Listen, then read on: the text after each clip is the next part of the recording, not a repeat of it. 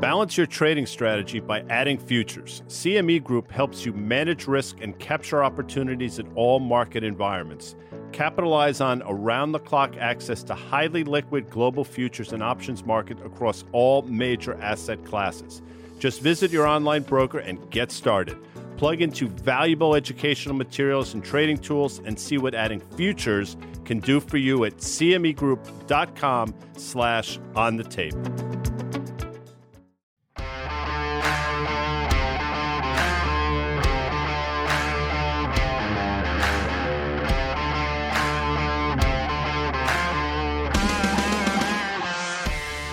Feels like a Monday. It ain't. It's a Tuesday, February the 20th. I think they're 29 days this February, which means like you have a birthday on the 29th. It's like a special birthday for you people. It happens every 4 years. So I say to my people, Dan, Mazel Tov to them. We'll talk about that on the 29th, no doubt. With all that said, it's market call 1 o'clock on the East Coast. Huge Ranger win on Sunday. I mean, down 3-1, down 4-1. They just kept coming back, tie it up late, win it 10 seconds into overtime. Oh, my goodness. Cats and dogs, as you say, the world's crazy. But that's it for my nape of the woods. But we got a lot to talk about in terms of the market. How are you, Dan Nathan? I'm doing okay, man. That was an exciting win in the, what do they call it? The what series? It's the outdoor something series or other, the stadium series. I don't know what they call it, the whatever. You think it's a little gimmicky, and you just No. Like I listen. First of all, listen, Amanda's mad at me already. We're 2 minutes into this thing. She's already pissed off. I'll say this. My favorite sport by leaps and bounds is hockey. And I'm thrilled that the world got to see, or at least the United States got to see 80,000 maniacs at the Meadowlands to watch a Sunday afternoon hockey game. I mean, that's pretty damn cool. And I will tell you, the environment, it sounded a lot louder than a stupid Giant game and clearly more than a Jet game. So good for the NHL. Yeah, no, good on them. Interesting day in the market, guy, as you mentioned. I don't know about you. I get a little antsy when we have a Monday off, especially when there's just lots of news flying all over the place, especially when we had this sort of action that we saw Friday afternoon in the markets. You and I did not do a market call, but we got a lot to talk about because this week, it really feels like a lot is hinges on one thing. And let's talk about that. We will. And we are going to talk about that. Let's go to our rundown because you can see what we are going to discuss. There is a chip stock meltdown. You'd be like, oh, you guys are being hyperbolic, melodramatic, you're clickbait, blah, blah, blah. Well, I mean, if you look at a name like SMCI, which we will, that is a meltdown. Fed cut or hike coming. We talked about this last week. Listen, again, I want to reemphasize or reiterate that I don't think a hike is coming. But now I think there's a 7% chance out there, if you look at the CME Fed Watch tool, of a potential hike. And Mohammed Al-Arian this morning on Squawk Box mentioned the same. He clearly watches Market Call. And then we have a little Alphabet options trade. Now, I don't call it Alphabet. I call it Google, but I wanted to be true to the rundown and say Alphabet because Amanda thought that was the right thing to put in there. Hey, so guys, before we hit the chip stuff, let's talk about this Fed cut or rate hike. This was an article in Bloomberg I thought was kind of interesting, so it's getting some attention. You mentioned that Mohammed Al-Arian. So he does write an opinion piece for Bloomberg. So it seems like, among certain sorts here, some of that narrative is like, it was basically higher for longer, then the cuts were going to come, and then what does it mean if they're cutting? And then, all of a sudden, some of this inflationary data, kind of has gotten a little, what have you been calling it for 2 years? You've been worrying about it? The P words, persistent and pesky. So the whole notion that maybe the cuts don't come as fast as some expect, they don't go as deep as some expect, and maybe if for any reason, just like 2022, that there's some unforeseen reasons why, we see inflation pick back up. I saw somebody emailed me, and if you're watching, I appreciate the email. I haven't read through it. I just skimmed it. We get a lot of emails, and we try to respond to all of them. But it was something about the rain in California. Will that be inflationary? We obviously know, there was a headline over the weekend that a U.S. container ship where the whole crew kind of got off the ship and left the ship because there were, obviously drone attacks and missile attacks and all this sort of stuff. So there's a whole host of reasons, I guess, out there why, unforeseen reasons why inflation could reemerge here a little bit, Guy. But I wanted to pick up on this. So we had Vincent Daniel, our good friend and Danny Moses' old partner at Seawolf Capital on the Tape podcast that dropped last Friday. You can find that where, Guy? Well, if you have a favorite podcast store, you can find it there. Or you could just go to like Apple or Spotify or something. Just Google it.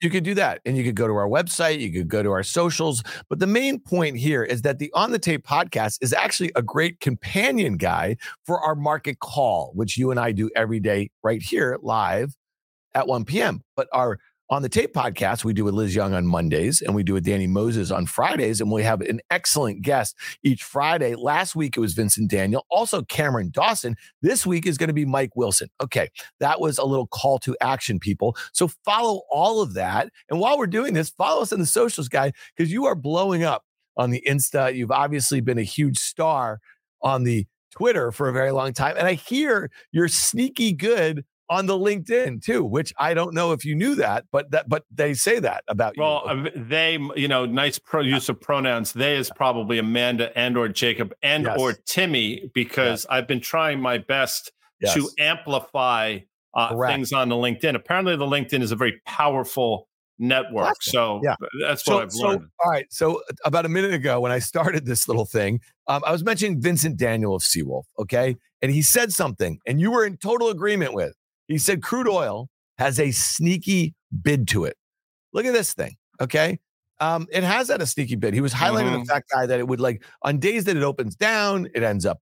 You know what I mean? But it's not like getting out of. It's not going crazy. You know what I mean? And you see this thing. It's contending with that 200-day moving average. It's right back towards those those prior highs from about a month ago or so. You and I have been talking about it on the market call, especially on Tuesdays. A little bit about like where you might set a stop. I know that you'd be probably inclined to press it if it starts to break out, because there'll probably be decent reasons for it. Probably lines up with your thoughts on inflation. Talk to me a little bit about crude before we get into some of the other stuff, because I think this is really important.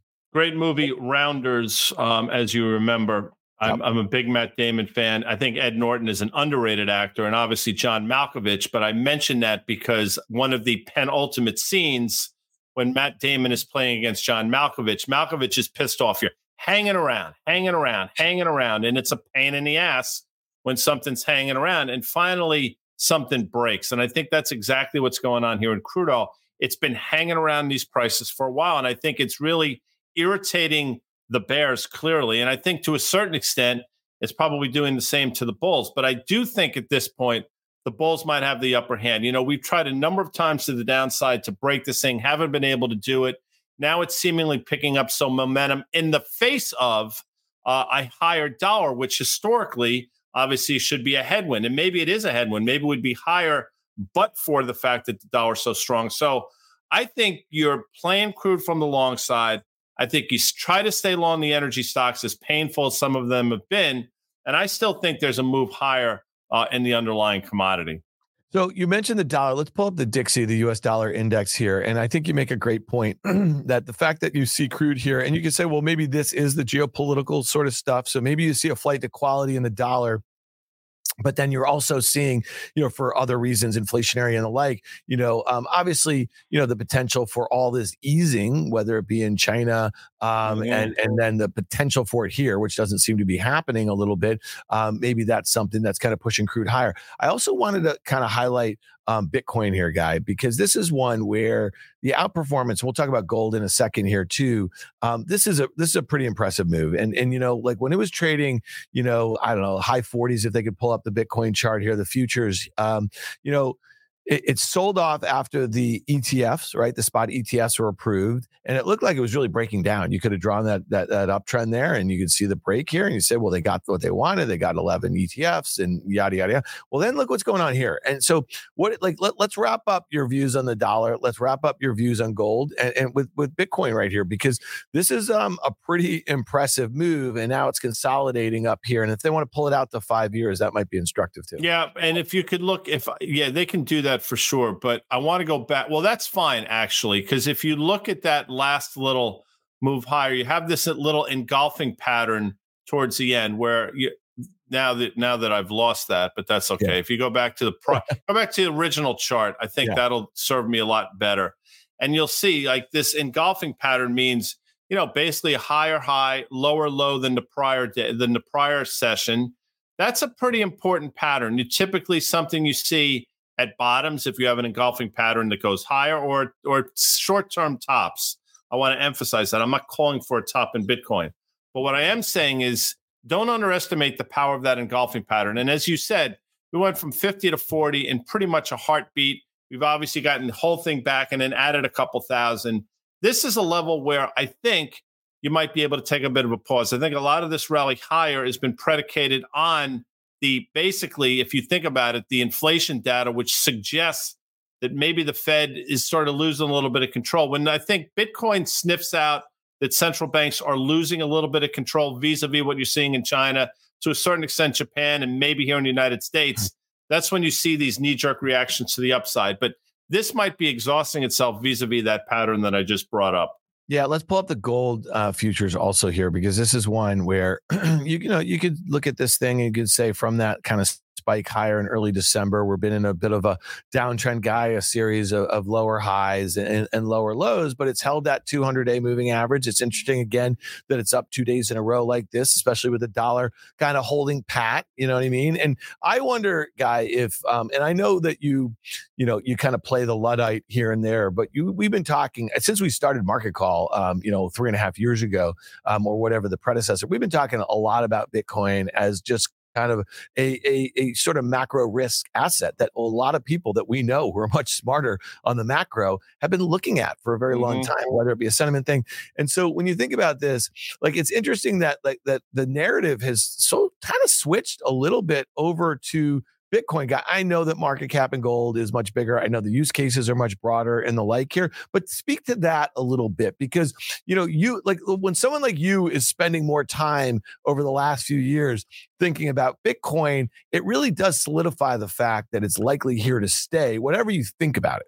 Well, I think it's $1 trillion market cap now, so you can't underestimate that. And whether I understand it fully or not, you can't again dismiss entirely the fact that this is an asset class that's obviously extraordinarily viable. And I think, to your point, if Bitcoin or if crypto didn't exist, I don't want to say 100% of those dollars would have made their way into gold, but definitely more than 50%, if not somewhere between 50 and 75%, would have made its way into gold. So maybe one of the reasons, and I think a lot of people probably agree with this, reason gold hasn't had that move, that the upside that I thought it would have, or that I think it still will have, is because some of the dollars that would have been allocated are going to crypto. But I do think the world is big enough, and I think there's room enough for both Bitcoin and gold to do well. I don't think it's one or the other. I don't think it's zero sum. So I like the fact that gold's been hanging in here against a lot of headwinds. If you think about it, dollar's gotten back on its horse. Dollar yen's going from 141 to 150, pretty much in a straight line.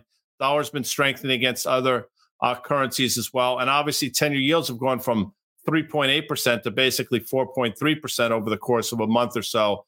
Historically, again, headwinds for gold, but it's hanging around. So yeah.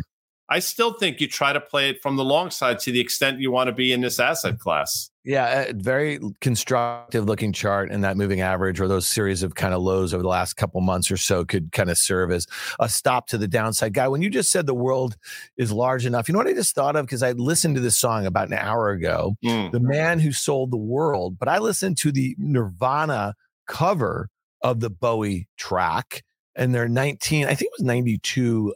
It was their Unplugged on MTV. I know you're a huge fan of that series. All right, let's get back on track here. Hold on, since you brought it up, because you brought it up, Amanda, I'm sorry, but how many I have 860 songs on we used to call it, what's the other? It is Spotify, but yeah. But what was the other one? Pandora, you were there for a little bit. Yeah, Pandora. Well, I'll get into the reasons why at another time. I was never there, by the way, but I've always been on Spotify.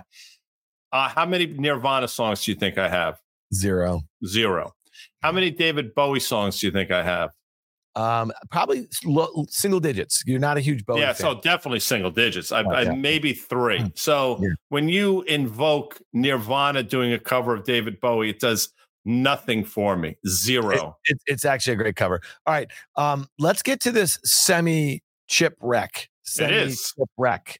Say what you want. I mean, yeah, because that's what's happening. It is a wreck. All right, so let's start with this super micro. Okay, this is a stock that most people, it was not on anybody's kind of bingo card about a year ago. My friend Dan Niles and yours from Soturi Fund actually was mentioning it on our pod last year, and I thought it was kind of an interesting name. This is just a 3-day chart. This is a 30% sell off from its highs Friday morning. Okay, let's go to a 1-year chart here, people. We just want to show just how batshit crazy things have gotten here. So this thing had gotten to a $50 billion market cap. It was the largest weight in the Russell 2000, which is a small cap index that doesn't have $50 billion market cap. Just look at that. Maybe they can stretch that out a little bit. And so I think what's really important to recognize here is for months and months and months, this stock went sideways after it had a very big move, guy, right? So mid last year went up in sympathy with the NVIDIA. Now look what's going on. Look at the 5-year chart here. And, so this is crazy. It's a $40 billion market cap company now. And again, I'm just going to read you what they do. Supermicro Computer designs, develops, manufactures, and sells server solutions based on modular and open standard architecture. The company offers servers, motherboards, chassis, and accessories. All right, so this is like one of the, think of them as maybe like the Sun Micro of the internet era. They're basically putting together servers that are training that these GPUs are going into, and they're training large language models and the like here. So this has become a poster child for this kind of generative AI thing. Obviously, one of them, or a much bigger one, would be the NVIDIA. Talk to me, guy, when you see this sort of behavior in a stock that went from, single-digit market cap to 50 billion and then sells off 30% intraday yesterday into today. Not great price action. No. Well, no. And earlier I mentioned an engulfing pattern, and I don't know if we can sort of highlight what exactly that means and then what happens. So if you look at that prior day, that huge, you had obviously all-time high, higher than the prior day's high, closed lower than the prior day's low. And then you see, that is a textbook engulfing pattern right now, on top of which you saw huge volume in the name, which is a very powerful signal. And obviously you're seeing a follow through now. So, to answer your question, is it an important stock? Well, vis-a-vis the move, it absolutely isn't important. I think it's become one of those 5 to 8 names that people have sort of rallied around in this whole AI thing. But the only reason, one of the reasons I wanted to highlight it, and I'm sure, is because you see, how things quickly they go up, but how fast, in terms of speed, things can change on a dime. And, I would submit, and people be like, you're out of your friggin' mind. But, I bet you more people wound up getting hurt in Supermicro than making money. I'm sure there were a handful of people that have owned this thing forever. Good for you. But I'm also sure there've been a bunch of people that have piled in over the last week or so, and they're feeling the pain now. And that's been one of my bigger concerns around some of the phenomenons in this sector. Yeah, no, that's, I think, well put. And again, when you get into a FOMO market and it becomes very narrow, like we've seen here, a lot of retail investors are kind of late to the game. This is not a stock that you and I would have bought at any stage. So, we're not making recommendations here. We're not stockbrokers or your investment advisor or this and that or whatever. But sometimes it's like, to me, it makes sense to avoid a mania, because knowing when to get in and get out and do so and with smart risk management is really hard, because emotion comes into it. So we just wanted to highlight that. We know NVIDIA is going to report tomorrow after the close. Let's look at some of these semi names today, guys. So we walk in on a Tuesday. You had that reversal in Supermicro on Friday. NVIDIA closed unchanged. To see a stock like NVIDIA down the way it is right now today without any news, I think is really important. It tells you something about, the sort of sentiment. We could have drawn an uptrend line there. You see that it's broken. You see where the 200-day moving average is. It's getting close to that kind of breakout level.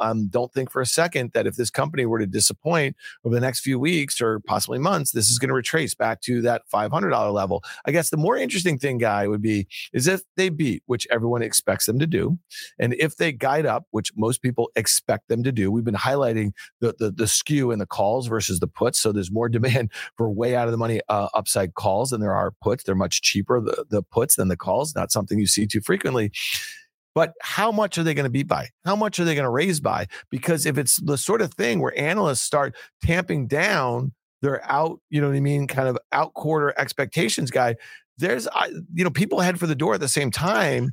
There's no price low enough. I mean, like, yes, there is a price low enough, but you get my point. The magnitude of the beats is what you're talking about. And I think this thing really got started. You go back to the spring, I guess, of last year when I think the street was looking for about $7.8 billion of revenue, and they guided to north of $11 billion. And you can do the math. I mean, we were talking probably about a 45%-ish revenue guide higher. And then it was sort of off to the races. With that said, the guides have been higher still, but the magnitude has been lower. And you know what? That's not an indictment. It's just what happens, right? I mean, it's almost mathematically impossible to continue that trajectory. So we point that out.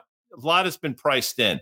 In terms of puts to calls, we mentioned it last week and how basically calls were twice as expensive as puts. But I saw something over the weekend, or maybe it was last night, how the lead time for the NVIDIA chips have gone down significantly. And I think a lot of people say that's a bullish thing. Their supply chains are getting, I would say maybe it's a demand thing, right? So maybe the demand isn't there. And I have no idea what it is, but it's not just a bullish thing because lead times have gone down. It could be they're going down because maybe demand is not as robust. So just something to keep in mind. I know everybody loves NVIDIA. Everybody can wax poetic about how important they are. Blah, blah, blah. But I will tell you, and we've seen it before in this stock. We've seen it over the last year and a half. The stock does go down as well. And when it does go down, it goes down in a pretty precipitous fashion. Yeah, no. And again, that's what we're kind of here to do, is kind of bring up the other case when we feel like being contrarian in this case. And just to remind you, at January 5th, you and I, we were on Fast Money together. We talked about when the stock was $4.90 and we detailed it the next day, the Monday on Market Call. But this stock looked like it was ready to absolutely explode. And I laid out a way to play it with options. Now we're thinking about it the opposite way. We detailed a collar if you're long. A couple weeks ago, we'll kind of look at that again tomorrow before the earnings on Market Call. Let's look at the SMH here really quickly, Guy. This is the ETF that tracks it. A week ago, we detailed a put spread in the SMH. We were looking at March expiration when the stock or the ETF was 206 or so. The 205, 185 put spread, $20 wide. In March expiration costs about $5. With the ETF now at about 196, that is firmly in the money. It's not at the midpoint yet, but that put spread that cost $5 is now worth $9.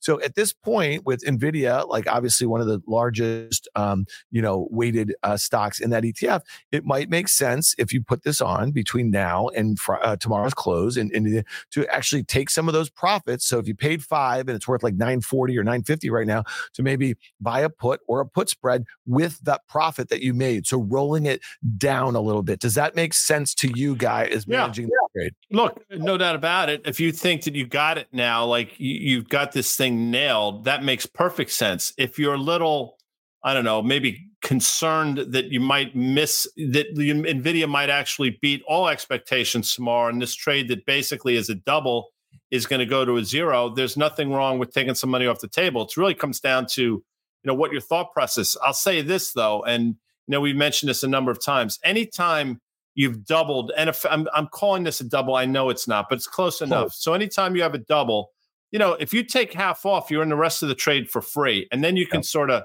play around a little bit. So that's one thing. The other thing, and you can pull this up on the fly as I talk, but this is also, we talk about legging into things. Now, this trade was put on buying the put, selling the 185 put. You got paid $1.25 to do that. But if you had legged into this, Dan, and real quick, I don't know if you can look at what the March 185 puts are now. My sense is they're probably obviously more expensive than they were when you sold them. Yeah. So it's just, and again, this is not an indictment at all. This is just an illustration of how you can have a thesis for a trade, but you can say, you know what? I want to leg into this. I want to buy the put first because I think I'm going to be right directionally quicker. And then I want to wait to see if I'm right. And maybe that 185 put might be a double now. So instead of selling it for $1.25, I could sell it for $2.50. And it's just, listen, it's unique to everybody. I want people to understand. Now, the right way to do it is the way Dan did it there. The sort of, out the risk curve skewed way to do it is the way that I explained how you can leg into things. And I just wanted to sort of put that out there as well. And listen, that's a great point. And I think that for folks who are sitting there staring at a FactSet screen or staring at your online brokerage thing or whatever all day long and watching this stuff, I think legging into trades like that makes a lot of sense. You have to be around or be able to set limit orders and the like. But for some people like to set it and forget it and think about what they have risked and then they'll kind of look at it on a day-to-day basis. So your point is a great one. And I think, like different strokes for different folks. And I think that makes some sense. So, right here, I'll be kind of rolling this thing down a little bit with some of the profits. And we'll do a deeper dive tomorrow on NVIDIA Guy before the results. Let's look at the broad market here. It seems that, with the S&P, which was briefly above 5,000, then a nice round number, everybody was waiting for it. A bunch of strategists on the streets were tripping over each other to raise their targets. We saw a few of them. Might have been a 5,200 today, but there was one as high as 5,400. Let's look at the S&P 500. Let's look at the futures. Let's look at the chart here. Holding on for dear life of this very steep uptrend. You see where that 200-day is all the way down there. And again, NVIDIA, which has become a very large part of the S&P 500, if that were to, disappoint, that stock is going to lead the whole semi space. So you could say, well, it would be X percent if, the implied move is 11% in either direction. Let's say it was down 10%. Maybe that's, 1%. I don't know on the S&P. Let's just say it's not going to be more than it's probably like 0.4%. That's just back of the envelope math. But yeah. So, but it's going to take AMD. It's going to take the semi equipment stocks. It's going to take, most of the stocks that are in the semi space, which have been levitating. It's going to take them down with them. And then it's going to take some of the software names. Because then, to your point, Guy, what if it is a demand thing? Okay, so who are their customers?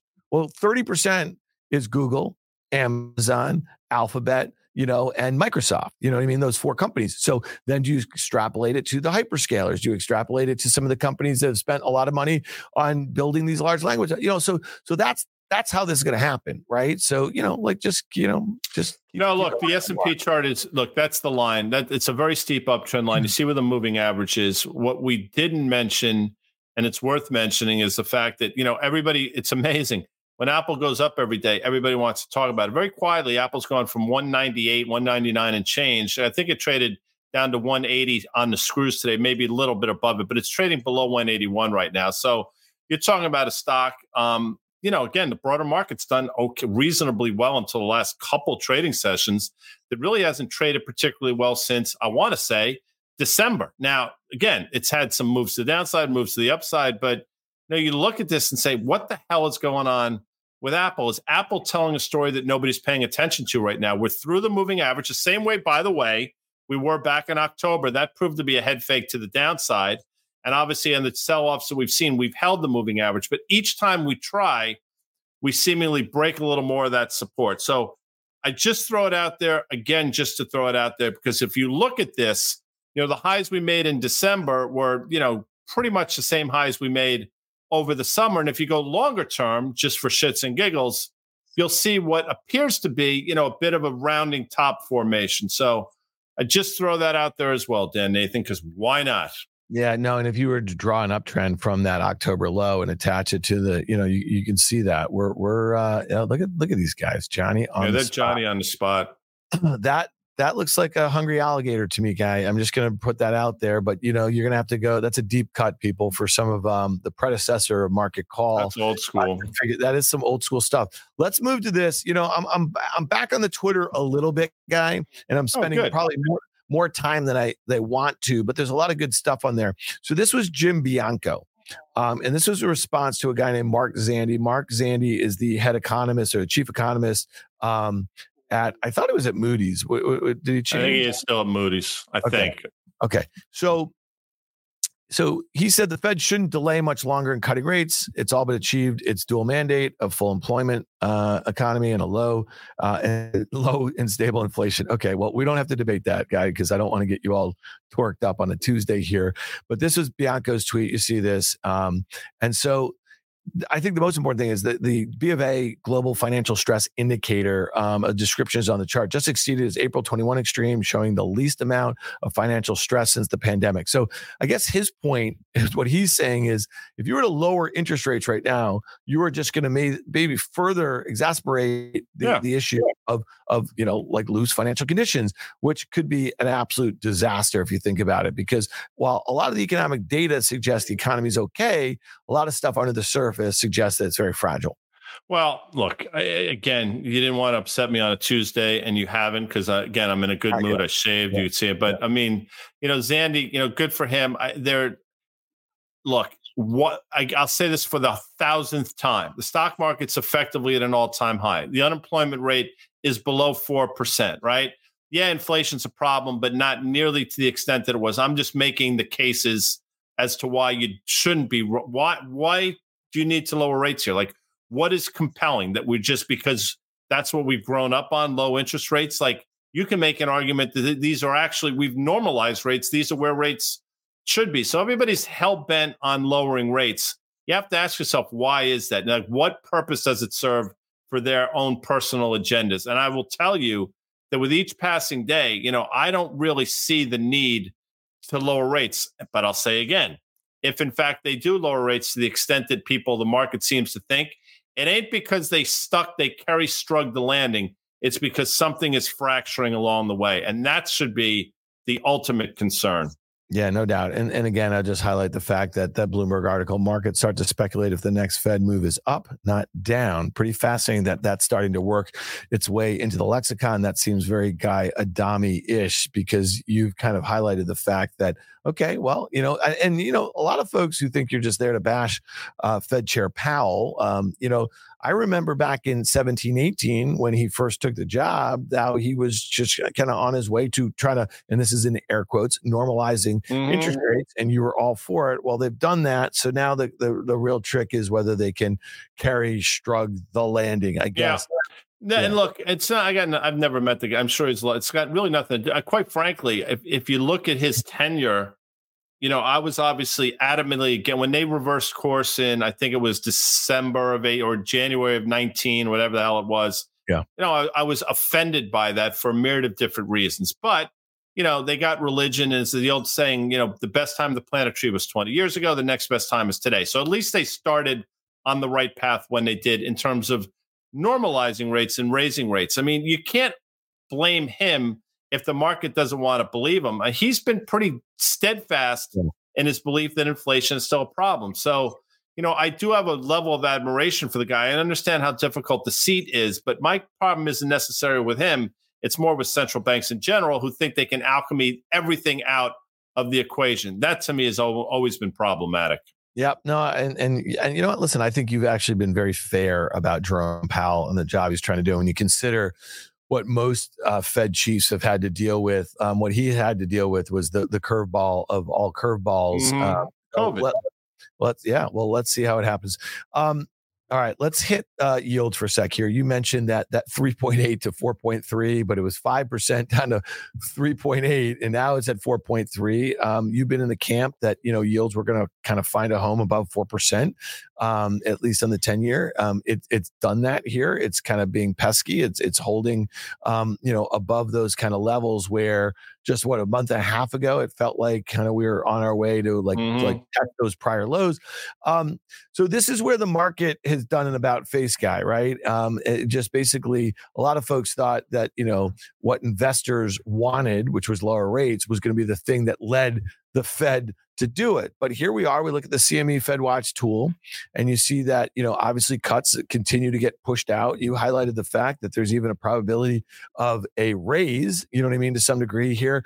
So this is one that's going to get a bit trickier for the stock market, in my opinion, because right now, we're still hanging around 5,000 and this and that, whatever. But you lose some of these really great narratives in the stock market, guy, and then you start to have consecutive months of this inflation data starting to at least just hold or signal a pickup with rates where they are. That's the big fear, is that the economy just takes a shit. You know what I mean? Yeah. And then the Fed goes into panic mode. That's fair. And the panic mode will be them lowering rates in the face of what's probably, again, pretty difficult inflation to defeat, right? And they'll just open the door for that. But the other thing that market participants don't seem to want to acknowledge is a lot of it, everything comes down to supply and demand. And I mention that because there's almost $9 trillion of government debt that's maturing over the next year or so that's going to have to be effectively refinanced, if you want to use that term. And they will get it done. Like, I'm not suggesting the Treasury won't get it done. It's a question of at what rate will it get it done? Because I've said for a while, the market participants are the buyers of last resort, or the buyers that are there are going to demand a higher yield to buy our debt. Given everything that's going on politically, given everything that's going on with our debt to GDP, all those different things are going to be concerning. So that's why I've been so, I guess, bullish on rates. In other words, thinking rates would continue to go higher for the reasons cited. And by the way, the fact that there's $9 trillion of paper that needs to be rolled. Yeah. All right. Well, we're going to continue to keep an eye on that later on the week. Carter is going to help us chart the yields. He had a great note out on worth charting. I want to pull this up before we get to the alphabet trade idea, the Google, as you like to call it, Guy. Let's pull up the NASDAQ 100 futures here. And if they can draw a trend line here from the October lows, we just broke it, Guy. We just broke it. Just as we're talking? Yeah. Well, I mean, I'm kidding. I'm kidding. And again, yes. Hungry alligator. Those usually find what they're looking for. Mm-hmm. And if you still haven't found what you're looking for, don't look for it at the Sphere. I was there this weekend in Las Vegas. I saw you too. You probably saw what I did there. I'll bet you that is on your Spotify playlist. No. I still haven't found what I'm looking for. No, really? It's an annoying song. It really is. Angel of Harlem is on it. I just think it's a good song. Maybe two. I'd probably have 2 or 3 U2 songs. They're not. What? Never really much. Bad is Bad on there. Bad is probably one of the best rock songs. The last one maybe. One's an amazing song. All right, so let's. Listen. I get it. I understand. I'm actually going to Dublin in April. That's like the home of U2 or something. Yeah, but I love U2. So here we are, Guy. We're about 11% above this 200-day moving average in the NASDAQ 100. We just broke that uptrend that had been in place. Okay, you see that. I just want to kind of read off. Maybe they can pull up the top holdings in the QQQ. That's the ETF that tracks the NASDAQ 100. And I'll just tell you about that hangry alligator, that little snaggletooth up there. You see that little thing, Guy? That thing wants to dig into something. And I think what it's going to dig into is NVIDIA. But if you look at the holdings here, Microsoft's nearly 9%. Apple, which you just mentioned, trades like dog shit, is 8%. NVIDIA is 5.25%. Amazon is 5.1%. Meta is, nearly 5%. So you get it. Tesla is slowly falling off the face of this thing. Thank goodness. So when I look at this, I say to myself, okay, if the semis come in, okay, and NVIDIA is the thing that causes that kind of bubble to kind of, just deflate a little bit. Well, what comes next? Well, it's clearly Microsoft, it's clearly Amazon, and it's clearly Meta, and it's clearly Google, because these are the big, and Google's there twice because there's 2 classes and you put that together and it's about, 4 something percent. So let's look at the Google chart really quickly here, Guy, because this is one from a product standpoint, and we don't have to get into the nuts and bolts of what they've put together with Gemini, Advanced Gemini, which is the ChatGPT competitor, the Perplexity competitor. I'm a much bigger fan of Perplexity and actually Gemini compared to GPT-4. But that's for another story. But the market doesn't perceive that they're doing a great job. This is the Google with the Gemini. And so I look at this thing. It's been in this nice little uptrend. It's broken it. And you see the 200-day moving average much closer to it. Let's look at it on a 5-year basis, because this is one when you and I are on the set of Fast Money sitting next to each other, you're always kind of pointing this one out to me. So talk to me about this chart right here. It's a 5-year of the alphabet, Guy. Well, I mean, there's a reason why Google trades at a market multiple and the rest of these things trade obviously at a premium. And it's not an indictment of the company, but you could say it's had a great run all of 2023. It did. All we did was basically get back to the prior highs, and the valuation should be telling you a story. There's a reason why the market's not rewarding Google in the same way it rewards some of these other companies. And maybe it's their lack of their narrative or their inability to talk about their AI narrative. I personally think that Google probably as a standalone is fine, but I think what's taken away from Google is some of the, euphoria around AI and the valuations awarded. But there's no denying that this stock is not traded particularly well over the last few sessions. And I do think we're right at that uptrend line, and those double tops stick out to me like a sore thumb. So the moving average probably comes in around 132-ish. I think there's a very good chance we take a look at it. The question is, what happens if and when we get there? Do we have a further breakdown, or do we hold there like we've done before? So I think, listen, you can discount it all you want, but the importance to the broader market can't be understated. Yeah, and I guess and where we're going with this is that, again, we just said it, the knock-on effect, if you were to have a guide lower or below what expectations are for NVIDIA, it's going to be their customers that get hit also, right? And so when I look at an Alphabet and I say to myself, technically it doesn't look great, the narrative around what they're building to compete with Microsoft and to compete with some upstarts like Perplexity is not particularly great. And I say to myself, this stock looks vulnerable technically. So despite valuation and the like, so I want to look at the options market. If you look at implied volatility, the price of options in Alphabet, they look pretty reasonable, guys. So if you're long the stock, if you're looking to kind of protect maybe over the next month or so, or you're looking to make an outright bearish bet, and I'll just throw this up there. So with the stock at about 141 right here, the March expiration, so a little less than a month or so, 140 puts would cost you about $3. All right. So you can do the math. It's about 2%. The break even would be down at 137. So down $4. It's a little less than 3% or so. And when you think about just the way stocks are moving today, guys, some of these names aside to the space, that looks like a pretty decent risk reward here. So if you're looking to play, and I'm not really sure what the sort of headlines, are going to be, it would have to be a massive beat and raise by NVIDIA. It would have to be extrapolating that, Google is doing so well with this Gemini Advanced, which just launched, to be very clear, to take this thing higher. So, I just think where the NASDAQ is right here, I think where the narrative in and around Gen AI chip stocks are right here, I think this one is vulnerable, guy. When's expiration? Like the 24th or something of March? 15th, March 15th. Oh, the 15th. So I'm sorry, I'm off by a week. So you don't have not a lot of time here, but I think to your point, you're probably going to know pretty quick if you're right or wrong vis-a-vis what we hear from NVIDIA and what it does to the broader market. So, I'm with you on this one. And, that $3, the break even's 137. But if you're right, the optionality is going to kick in. So the vol skew is going to go your way as well. And I don't want to get too in the weeds here, but yeah, 137 is right in terms of the math. But, if you're right quickly, you're going to see how quickly volatility starts to work for you as well. So, yeah, I think listen, you're basically, I know you like to stop out at half if you're down. So you're risking $1.50. You can do the math in terms of percentage of the stock.